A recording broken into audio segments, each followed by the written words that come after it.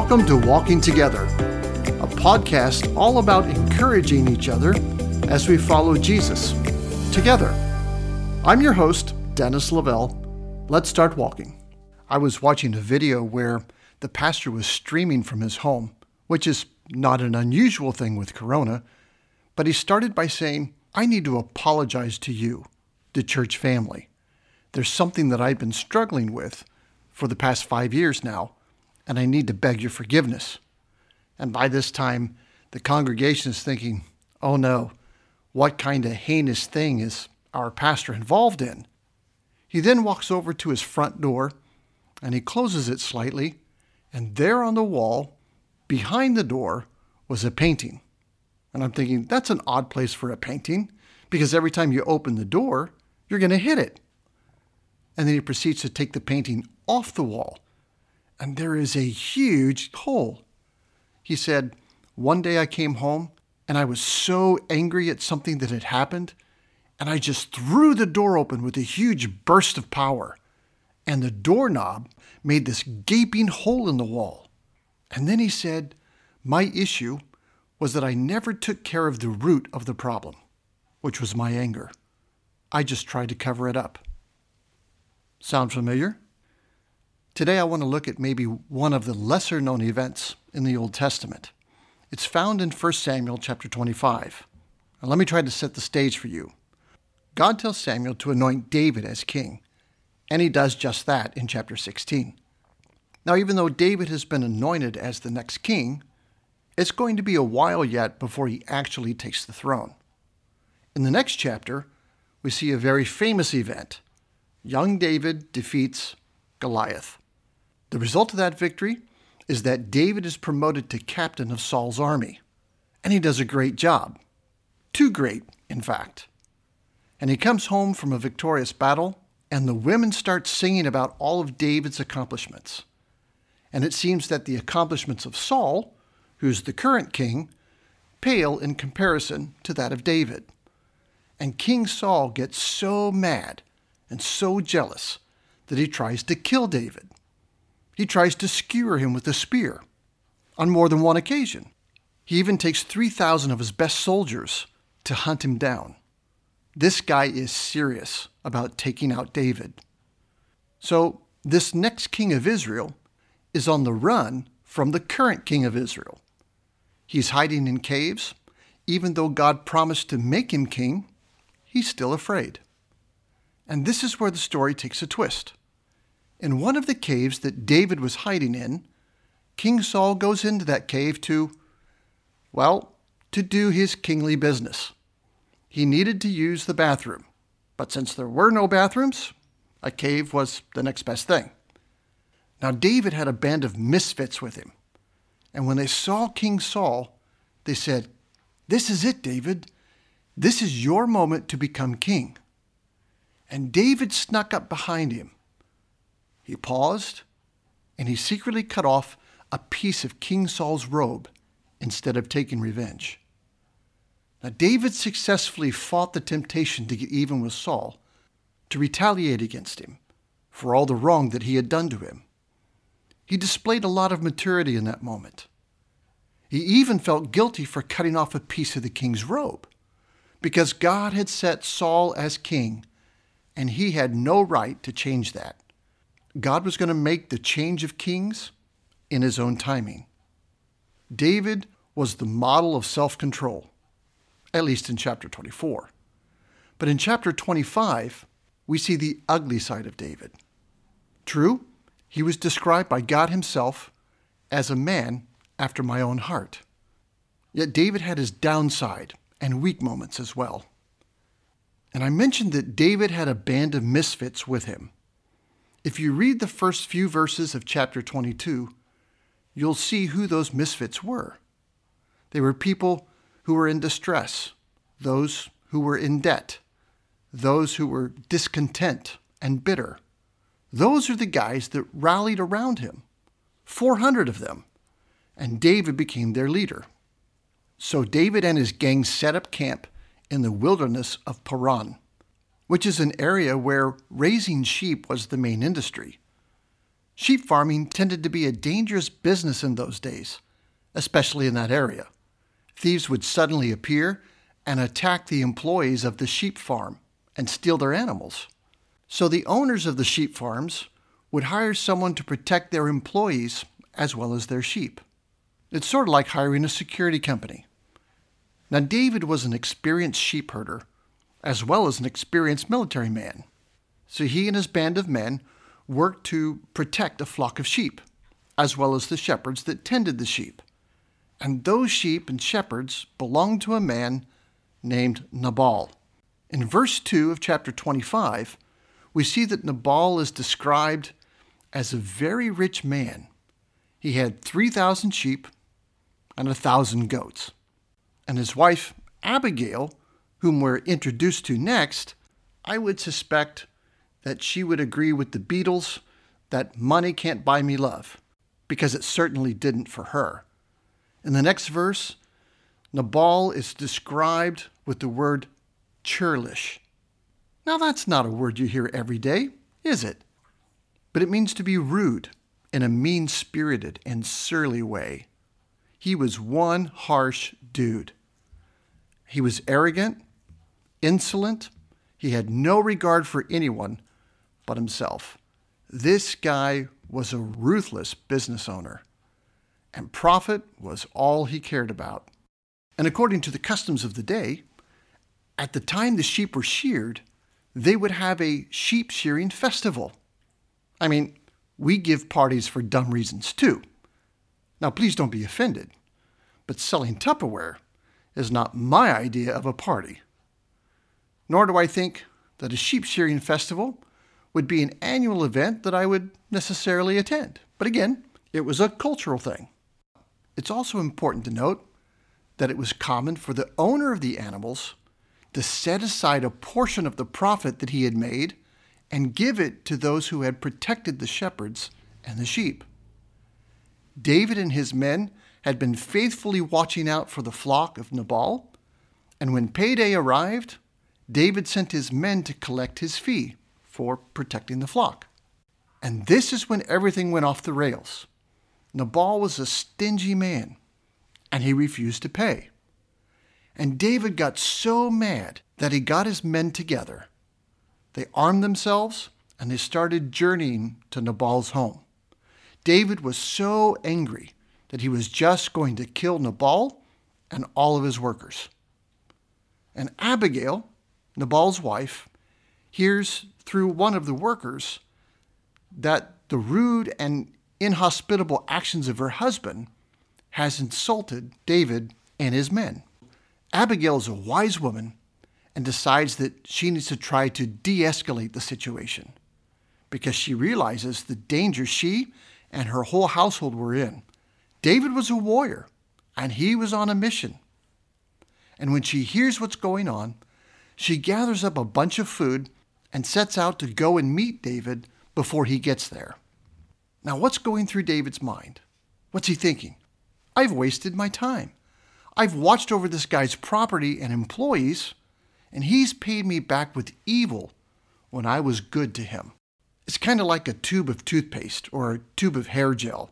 Whatever's inside is going to come out when it's squeezed. And when you're squeezed and the pressure is put on you, I guarantee what's on the inside will come out.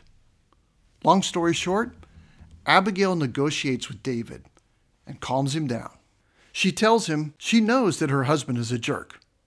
She calls him a fool. But what is a fool? Well, the best example I have found so far is the story that's told about Sherlock Holmes and Dr. Watson going on a camping trip. After a good meal, they laid down for the night and went to sleep. Some hours later, Holmes awoke and nudged his faithful friend. "Watson, look up at the sky and tell me what you see." And Watson replied, "Well, I see millions and millions of stars." And Holmes asked, "What does that tell you?" Watson pondered for a minute, and then he said, "Astronomically, it tells me that there are millions of galaxies and potentially billions of planets.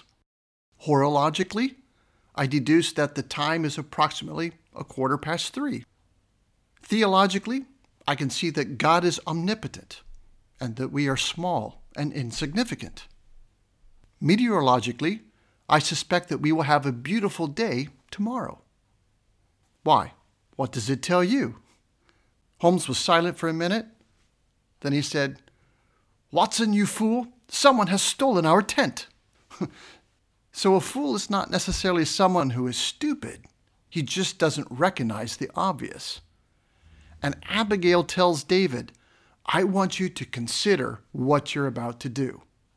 Killing Nabal would be a black mark on the rest of your life.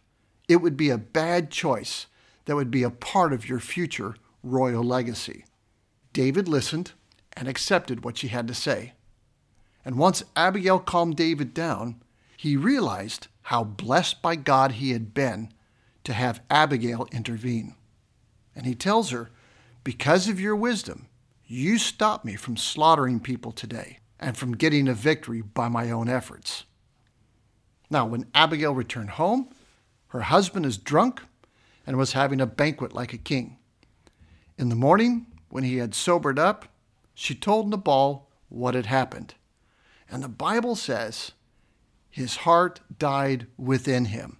It became like stone. He experienced a heart attack, and he died 10 days later. What was Nabal's pushback on sharing? We see that in verse 11. He says, "Shall I take my bread and my water and my meat that I have killed for my shearers and give it to men about whom I know not where they come from?" Now go back and read that verse for yourself. I count 7 times where Nabal refers to himself.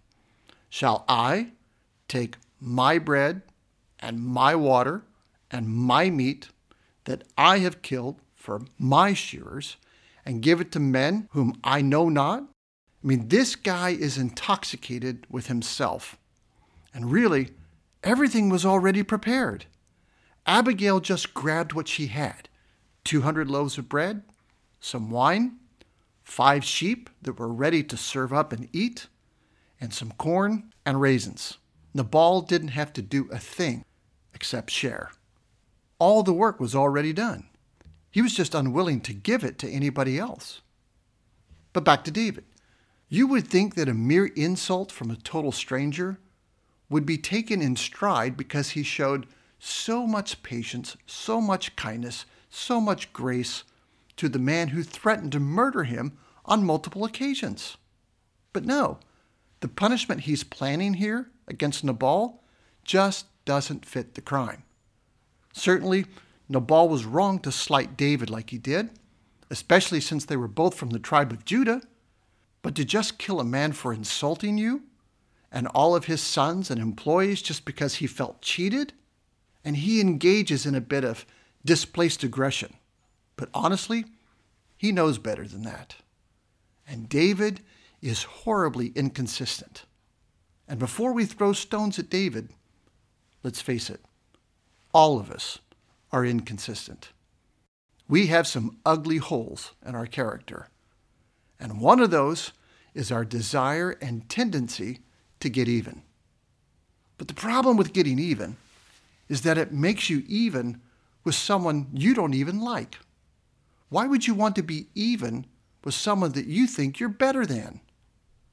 Because when you get even, you're acting like the person you don't even like. You've become just like them. It doesn't make any sense. And when the dust settles, Abigail's bold actions and wise words made David realize that he was not going to become another Saul, another bad king. And in the end, God required Nabal's life from him due to his wickedness to David. God, not David, would protect David's honor. Back when both Saul and David were in the same cave, Saul was at David's mercy, but David spared his life and even felt guilty for cutting off a piece of Saul's robe. The men that were with David wanted him to rid the world of this King Saul, who is making all their lives miserable. But David wouldn't do it. David said that judgment was God's job and that he would leave it up to him. But in an instant, in a fit of anger, David had completely dismissed the principles he had established with his men. So watch out that we don't, in the heat of the moment, abandon the principles that we've spent so long establishing. And listen, it's easy to point our fingers at Nabal, but before you do, answer this. Have you ever been ungracious or rude to people who have done nothing but be kind to you? Have you ever responded with insults or even rumors towards someone who has treated you well? Have you ever become upset because somebody helped you when you thought you were good on your own, but you really weren't? Come on, at one time or another, we've all displayed the same nasty attitude as Nabal. Be very careful when you try to use your anger to teach someone a lesson, because I guarantee the lessons you teach will not be the ones you intended. You will teach your kids, your friends, and those who are watching that you are more interested in getting your way than you are in doing what's right. You will, by your actions, be telling them that you cannot control yourself. And you will teach them exactly what they never want to be, which is like you. You will drive a wedge between you and the people you are angry with, and it will be years before these people will stop looking at the wedge and start seeing you as someone who desires to follow Christ. Now here's the encouraging part of the story.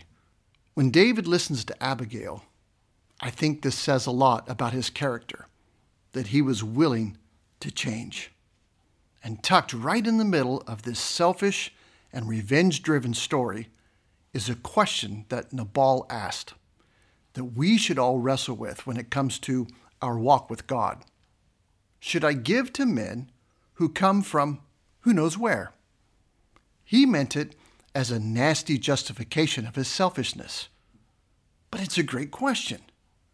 Should we share our wealth, what we have, what we own, what we've been given, with people we don't even know or know very little about?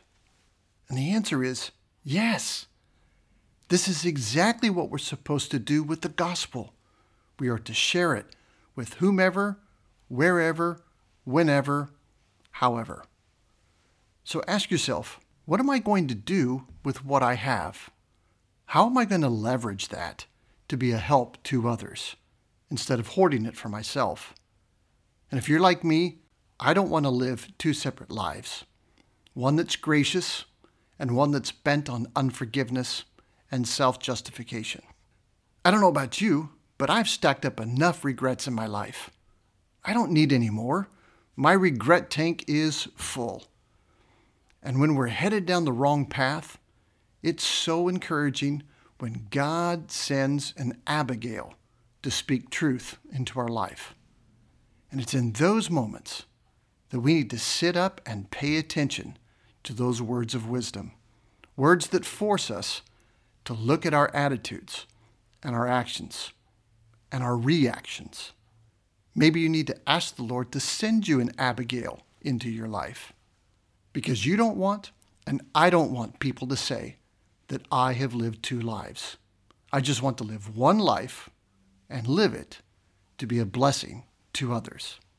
In closing, let me speak just to the ladies for a moment. If you're needing an Abigail in your life, if you're looking for some encouragement and refreshment, let me recommend a podcast to you. It's called Her Restored Spirit. It's hosted by a friend of mine, Tammy Imlay. Ladies, she has been through it. She became an Air Force widow when her kids were only 2 and 4. And the journey through Tammy's grief and healing has uniquely gifted her to help those who are just crushed beneath the load that they're currently bearing.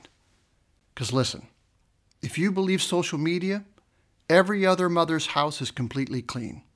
They cook gourmet meals, their children wear clothes that always match, and of course they never throw a temper tantrum. But let's face it, what the camera doesn't show are the huge laundry piles, the dust bunnies, and the tears. So if you're a mom with a broken spirit and you need to find joy and purpose, please subscribe to her podcast. Once again, it's called Her Restored Spirit. Or you can check out her website, TammyMarieCoaching.com. Reach out to Tammy. You'll be glad you did. Well, thanks for joining in today. I hope it was a blessing to you. Take a screenshot, tag the podcast, share it on your Facebook or Insta page, send the link to a friend. Thanks for the positive reviews and feedback. We'll see you next time.